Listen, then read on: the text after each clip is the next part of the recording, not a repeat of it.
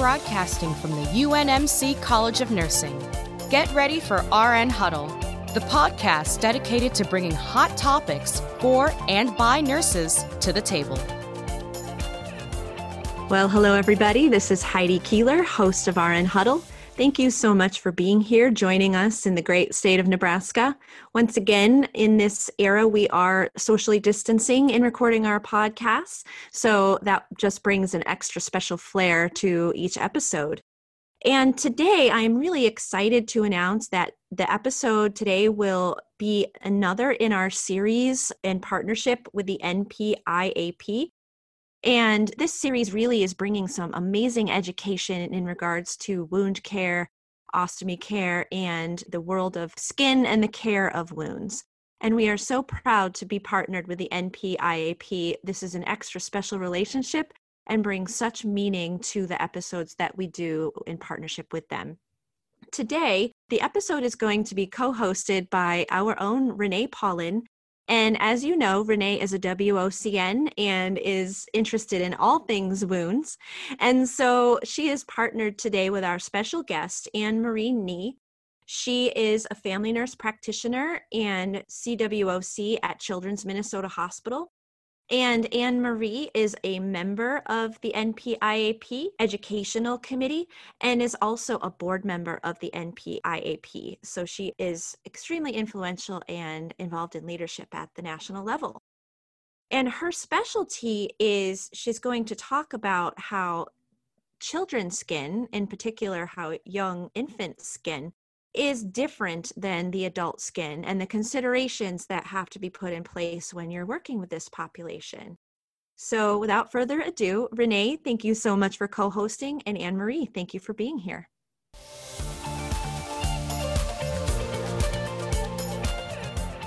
Good morning or good afternoon to our listeners. This is Renee Paulin.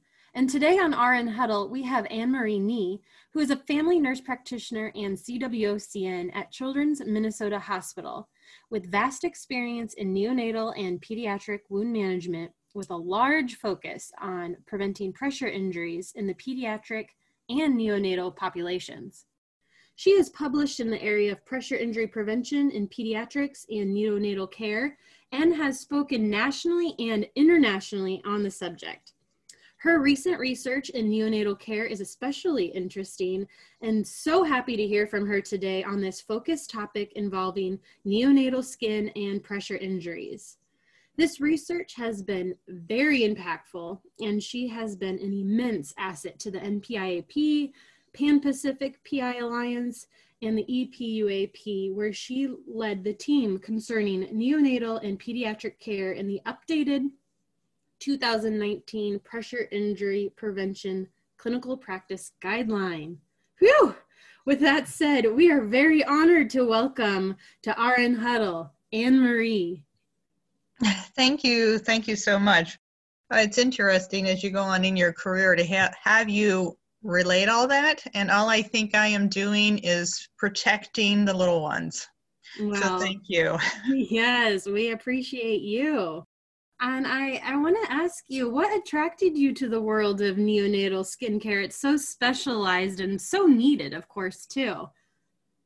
So the most interesting thing, when I started out in nursing, well, many years ago now, I actually started in an adult hospital in rehab and loved rehab. And everybody on my floor at the time were all getting certifications. And I read up on all of the certifications that were out there, and the only one that really appealed to me, and at the time it was an ET nurse, but it was all ostomies, and that did not attract me. Although I enjoy ostomies now, it was not something that I found I wanted a certification in. Mm-hmm. I started having my own children and eventually left the floor and was in home care. And it was actually in the 10 years that I was in home care that I got to see wounds. And wounds just absolutely turned me on. It was the most amazing thing to feel that you had even a small part in giving somebody their life back when they got these open wounds. Mm-hmm. But the one thing that I discovered about myself when I was in nursing school is I loved pediatrics. those little kids just appealed to my heart. But I was actually told by an instructor I had no business in pediatrics because I wanted to take them all home. And I did. I would have picked up every last baby there was and then just take them into my home. But of course, you can't do that. So when I had the opportunity, I had been in home care 10 years. I was raising my own children and running around. I lived in Cincinnati, Ohio at the time, literally driving all over the city. I thought, this has got to stop. And so I applied for a rehab position at Cincinnati Children's Hospital and was so incredibly grateful to have had that opportunity, and was on the rehab floor while there that the hospital started going through their magnet certification. And I went to who was leading Magnet and said, hey, what are we doing about pressure ulcers, which they were at the time, and was told children don't get pressure ulcers. And yet I was seeing them on our floor. And I went, okay, somebody has to do something. And so from there became my journey. Oh, and that's where the passion began. Yes. Yeah. Very good. Yes. You know, I'm the same way as a CWOCN. I just have a huge passion in wound care, and it just drives you to want to make a difference. And I'd like our listeners to know what a huge impact you had made while you were there. You spearheaded a 12-month-long safety collaborative, right, on various units when you started out? So when I first took the position, the position was originally for a nurse practitioner. And what I didn't know at the time is that one of my mentors, who today has made such an incredible impact on me and my life. Oh, forgive me. I just love this lady. It's Mary Honored Long. And she also applied for the position as a CNS. And she told the manager who had the position that she was not the right person for the job, that even though I was an RN, I was the person for the job. And I know. So they actually changed the job description for it to be an RN.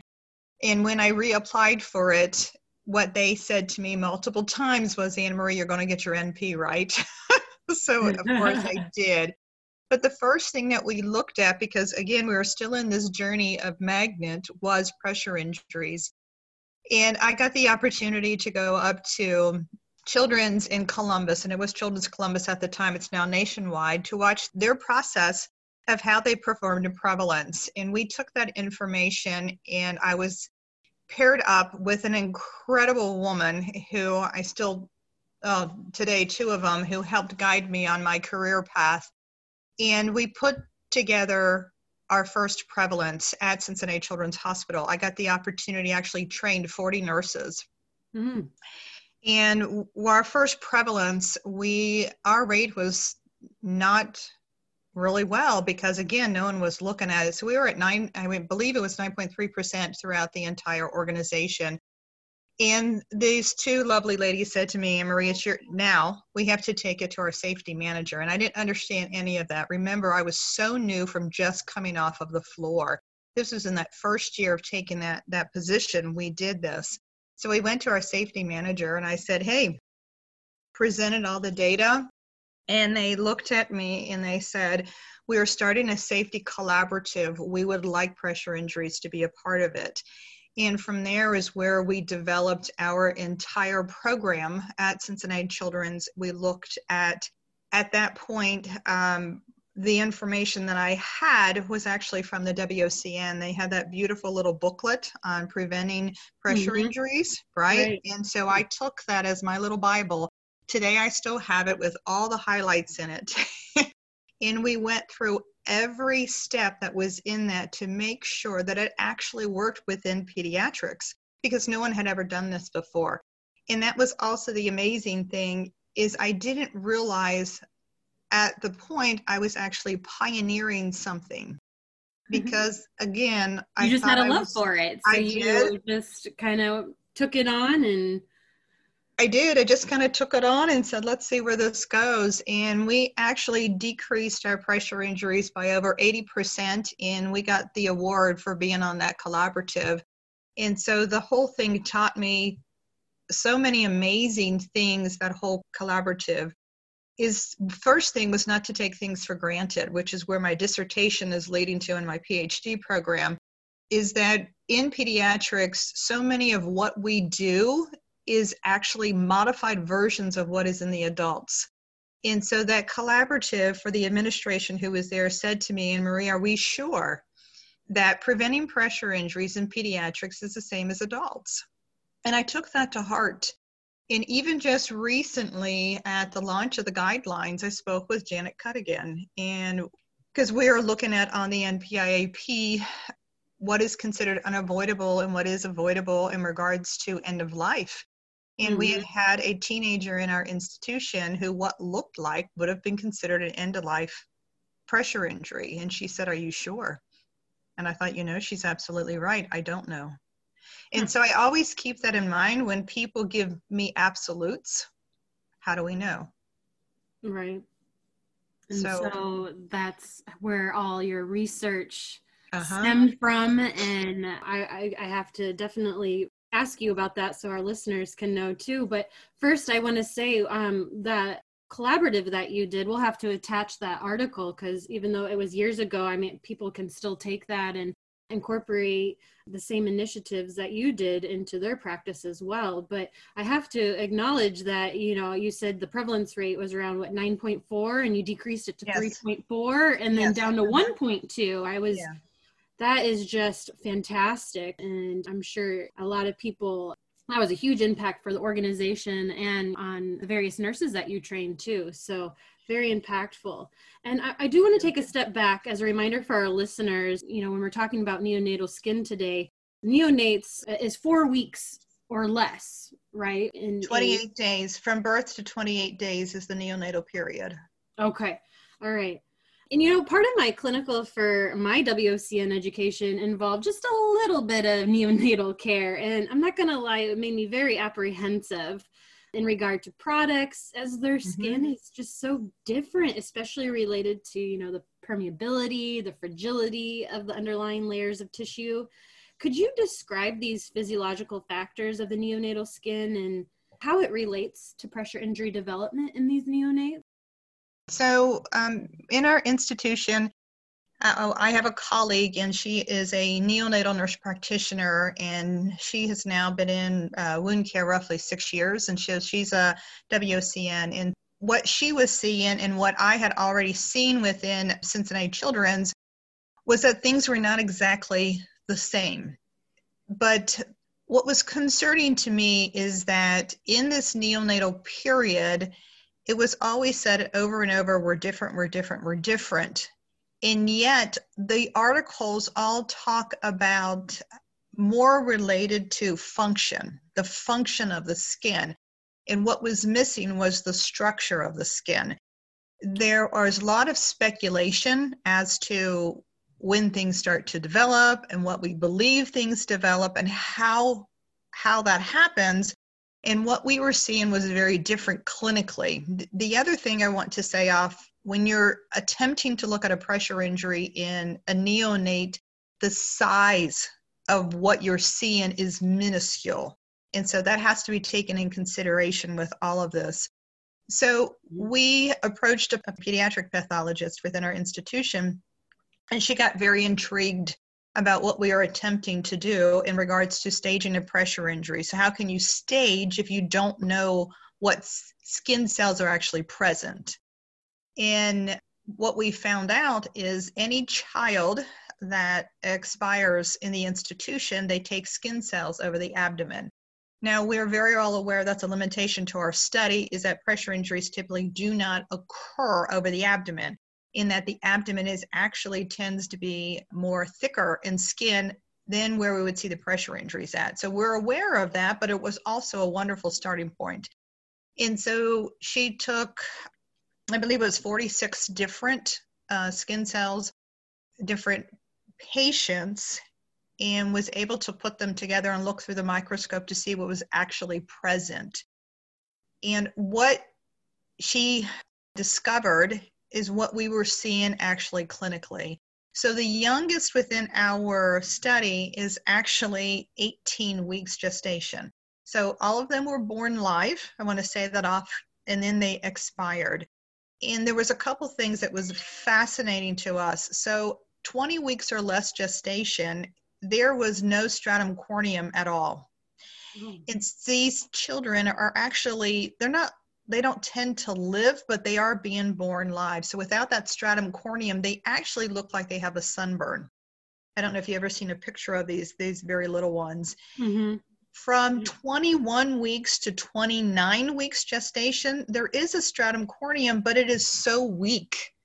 And so that's that ruddy, again, that very ruddy looking coloring. And then she started noticing that with epidermal layer, it was a basket weave type of a keratin that's present. So this basket weave keratin does not have the tensile strength to be able to, the tissue tolerance that we like to talk about within pressure injury. So it's not there. The strength is not there to be able to take on something that we apply to this child to prevent it from causing skin damage. Mm-hmm. The biggest skin damage that occurs within this group is actually epidermal stripping. So what she found in that 21 to 29 weeks gestational age is that the epidermal layer is actually only 1 to 2 cell layers in thickness. And it's not well put together. Remember that basket weave. Right. From the 30 to 40 weeks is when the epidermal thickness is 2 to 4 cells, and it depends on the age. So here we are, and we're only looking, this is just, and I'm only at this point talking about the epidermal layers, right? So this is all I've got. So when I go in and I put something on them, whether it's a product or whether it's a device, cell layers, and I want that to be very clear, because the adults, what are we talking? We're talking 10 to 12 cell layers, and I've only got 2 to 4 in this group. So the thickness is not, it's just not there. When they're full term, you will read articles that will say you've got a fully functioning skin, and it may be fully functioning, but I still only have, this is full term, 3 to 4 cell layers related to the epidermis. And so you wonder why we're seeing pressure injuries. We have nothing. These kids have nothing. Mm-hmm. In the dermis, so the dermis is not, or the ridges is actually not present again in that very young. The very young, they don't show up, the ridges don't show up until about 28 weeks, so which is also why it makes sense that that skin stripping occurs very frequently in these neonates that are very young aged. The hair follicles and shafts, they don't show up until they're about the 21 to 29 weeks. In the dermis is so thin. Mm-hmm. The other thing that she observed is that as they're born, so they could be born like 25 weeks, that we see them in our institution, of course, younger, they actually live, or 22 weeks there is a survival rate now because of what we have done. But as they age, the dermal layer actually decreases. And the reason again, it's a hypothesis because we don't know, we are thinking it has more to do with dehydration. They're put in an isolate with humidity to help the skin to develop, but they're not hanging on to it because of the transepidermal water loss. And so the dermis actually can become thinner. So now we have even less. We don't have a good epithelial layer. We have even less of a dermis. And then she found out through all this research is that the subcutaneous lipid layer is not well formed. It's actually scattered. So you've got these very scattered starting lipid layer throughout the subcutaneous. And so when we think about staging this, it is so difficult to even tell clinically, what am I looking at? So this research was done, this is just recent research. This is brand spanking new. we just got, and you know, it's just remarkable that you took this on along with your other colleagues. And yeah, this is, I would think, is going to translate into this somehow into the staging system of NPIP, which is used for all ages, correct? Yes, it is used for all ages. There is no differentiation because it has always been assumed, again, we're talking the adults down into the child, that everybody has the same skin, which on the surface makes sense. But in this very, very young group, they don't have the skin that's there. It's not formed yet. So the article has been accepted in pediatric and developmental pathology. And Okay. so we are waiting. We don't have as to when this is coming out. And I am in the process of completing an article, writing it up, and using our discussion points for what we just talked about. How does this then translate for pressure injuries, and what is the missing pieces here? We are hoping for a third article because we wanted to separate it out because there's so much information in here. You're a busy lady. Yeah, the third article will be how does this then translate for products that we are putting on the skin in this young group? Why do we have to be cautious about products when we have basket weave keratin that allows very quickly for absorption into lower layers, which causes damage? So that's a whole nother topic when we talk about anatoderma of prematurity. So we felt that it was too much for one article. Oh, definitely. And so definitely that's layers to this. There's many layers to this. And when I go back and I read the information that is out there currently, this is new. This is really new information. It is very exciting, and I'm just thrilled and honored to actually have contributed and to be a part of this good work. So what I'm hearing there is quite a bit of difference when it comes to the layers of the skin due to the ever-changing growth of the cellular level between neonatal, pediatric, and adult. So yes, we're going to have you back on this topic. I'm so excited for your more research to come and your articles. So I did want to ask you about product selection. I know this is probably could be a discussion in itself, but I'm personally more experienced in the adult product selection, and I'm sure a lot of our listeners are.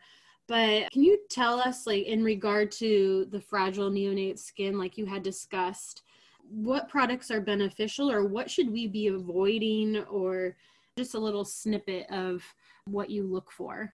So one of the things that is very much within the world of preventable harm, and for line prevention, infection at the line, so of course that's very important. What has been instituted in just about every hospital in the entire United States is bathing with CHG. So they have found that that is successful. What we have seen is that if we use CHG wipes on these infants with a central line, less than 28 weeks gestation, that's when we see that anatoderma of prematurity, a lot of things that will occur.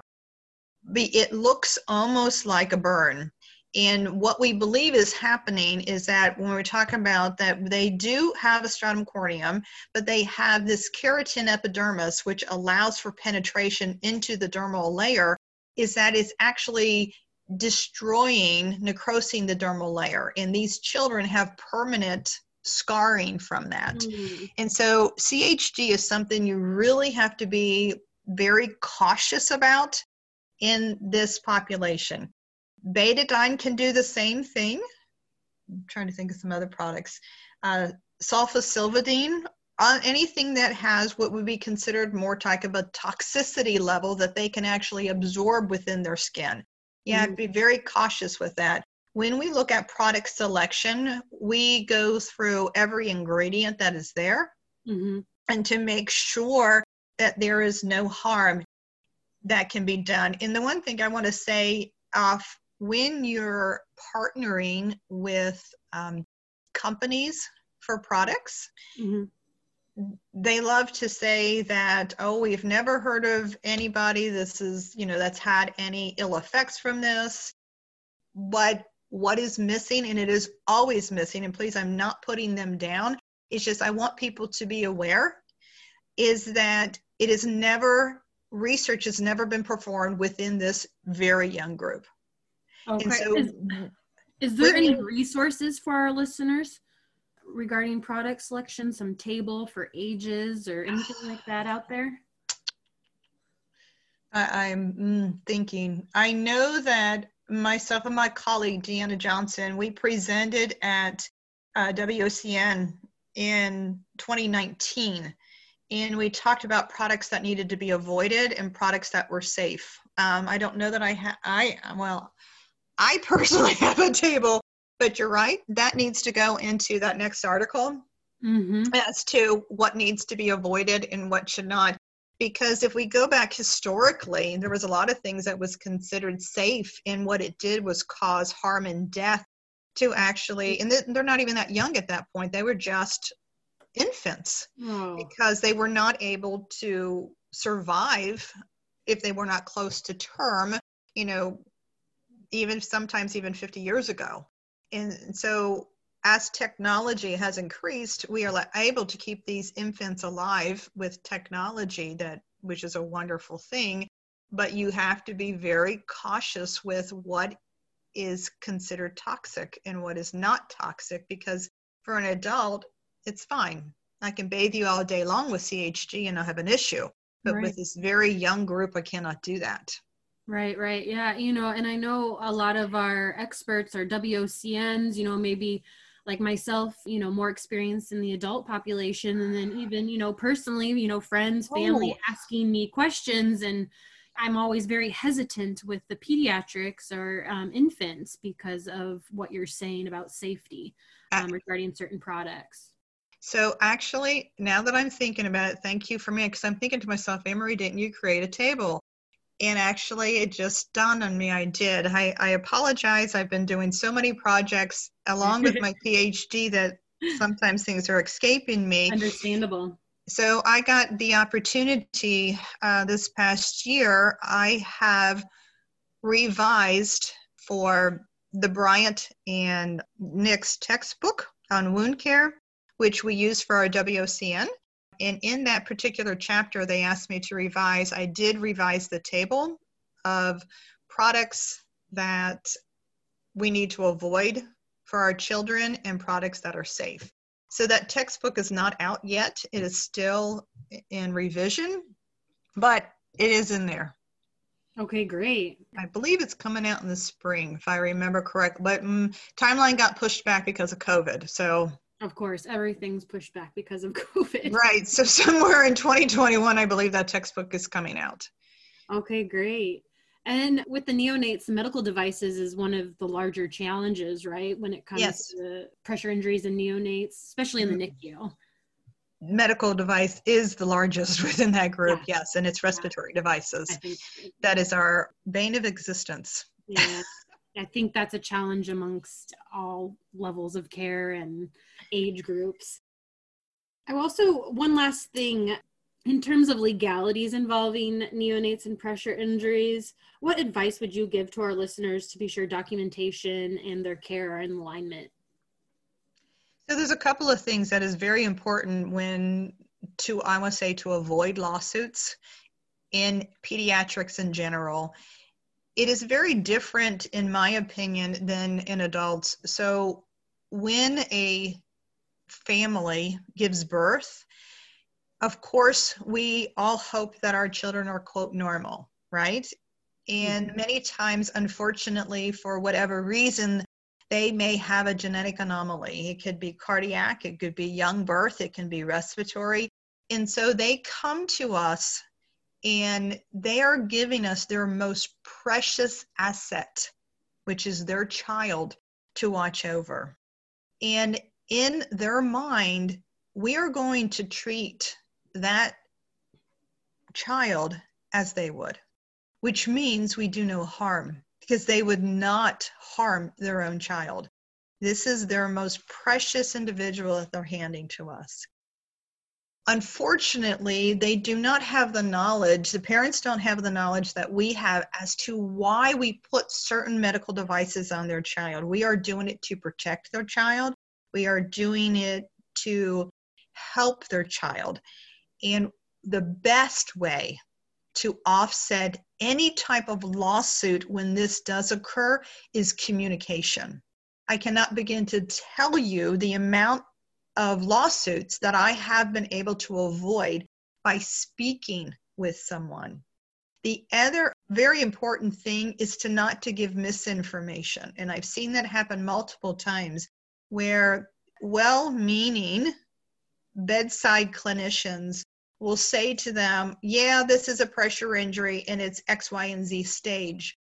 And unfortunately, sometimes the missing piece to that is that pressure injuries can evolve. So especially when you've got that lovely purple skin, for us, it looks like a DTI. In pediatrics, this deep tissue injury can lighten up and you never ever cause a scar. It looks beautiful, it looks awesome. Or the opposite can occur, whereas because you cannot see if it's gone into the subcutaneous layer, it has now deepened.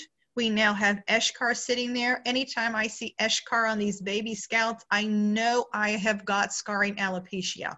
It is what occurs. But if it is minimized in any way, or if the parent perceives it as being minimalized, they're going to head towards lawsuit. You caused permanent damage to my child. If you recognize their feelings, if you help them to understand that, yes, we have done the best that we can. I am very sorry that this occurred to you. Let me see what I can do to help. Mm-hmm. It makes the world of difference to a parent, because they feel as if you're a team member with them on protecting their child versus someone who has done something to their child. Yes, the communication piece is absolutely necessary with the family. Thank you for that advice. That's very helpful. What are some other unique considerations specific to the NEO population that you would like to share with our listeners? So the biggest thing that I can see, and again, it's very difficult to see, is that columellum. So when we look at the columellum, or people will call them the septum, so the nasal cannulas and the CPAP, BiPAP mask all rest on that columellum. And it is literally developing cartilage at the time that they are born. So it has zero tensile strength to be able to withstand any type of pressure that is there. And that has to be so diligently watched. And currently, bubble CPAP is so very important to the development of these lungs, of these very little ones. And so many times we want to go straight from oral intubation or nasal intubation and quickly put them on bubble CPAP because we know it helps with the development of their lungs. But the piece that we're missing sometimes is that developing columellum cannot withstand the weight of the mask put upon it. And the columellum buckles. And as it buckles, you will see this linear line right there. And that linear line actually is the damage that is occurring underneath. Sometimes the skin never breaks, and sometimes it will break, and you'll see the damage is gone because there's going to be no subcutaneous tissue there. And all you've got is those two kind of little cells, maybe 4 whole cells that are there, and right away you have damage through and you're into cartilage. So for me, if I was in that unit and know I've got bubble CPAP, that is the area to watch, because unfortunately our typical prevention measures don't work because you're not offloading. What it does is it presses down on the top of the nasal, of top of your nose, and it buckles the columellum. So there is nothing that I can put there that's going to prevent that. It has everything to do with how that mask is positioned on the nose. And you have to remove the weight of it and put it back on the scalp by pulling up the device, it's more like a helmet device. That it has to be pulled back so that the weight of it is not resting on the nose. And when we're looking at it, it all looks beautiful. It all looks like, well, this isn't heavy, this isn't causing the damage, but you have to remember they have zero tensile strength there. So even a small amount of pressure, and what that is, I don't know. I couldn't sit here and tell you it's 32 millimeters of pressure. I don't know that. That small amount of bit causes the injuries that we see right there at the columellum, and they're permanent. Oh, geez. So that's a red flag right away, and that should be monitored very closely. Diligently monitored. And those permanent scarring, we have seen them later. Plastics will not touch them until they're at least 8 years old. Oh, wow. Because they're still developing. Okay. Oh. Yeah, so the device needs to be repositioned frequently and monitored. Yes. Okay. It's a diligent, and I know that, a lot of times they're concerned about, again, we realize it's a balancing act. We want to make sure that their lungs develop appropriately. You don't want them to have long-term respiratory syndrome because their lungs didn't develop appropriately. We understand that. And so it is a balancing act. I always say that you can do both. It is never one versus the other. Right. And we can, and it just requires us to be a little bit more diligent as to assessing the skin and taking appropriate precautions. Frequent communication amongst the staff to be aware of that would be vital for these patients. It sounds communication is vital in this work. Continuous. Yes. I totally agree with that. Well, thank you, Anne-Marie, for joining us today. You're welcome. I'm happy to be present. This was really fun to pick your brain, and we thank you for being a guest today on RN Huddle. Anne-Marie has some very, very important and substantial research to share with us in the near future and beyond. She is definitely several steps ahead of many, and will have to come back again to discuss with us. Care of a neonate is so important to understand, and I'm sure our pediatric nurses, NICU, PICU nurses, and others find this discussion very critical to their settings. I would ask for our nurses and other healthcare professionals to visit the 2019 NPIP Pressure Injury Prevention Guideline updates specific to neonates to be sure you are on track with these evidence-based pressure injury prevention strategies. For our listeners out there, if you have an important topic you would like to share with our fellow nurses, you can always contact us through the RN Huddle website. Once again, thank you everyone for your hard work and dedication in pressure injury prevention. Until we meet again on RN Huddle, thank you. Renee and Anne-Marie, thank you so much for a most engaging and passionate presentation today. It's so fascinating to hear about your experience and all of the things that you have taught us today. It's really been quite the story of persistence and drive, innovation and advocacy, and also very educational when it comes to considering the differences in neonatal and infant skin. So both of you, thank you so much. This has been a most engaging episode. And to our listeners, thank you for tuning in and learning with us. We can't wait to see you next time on RN Huddle. Thank you for listening to RN Huddle. To stay connected, follow us on Twitter and Facebook at UNMC-CNE or check out unmc.edu/CNE for more program information.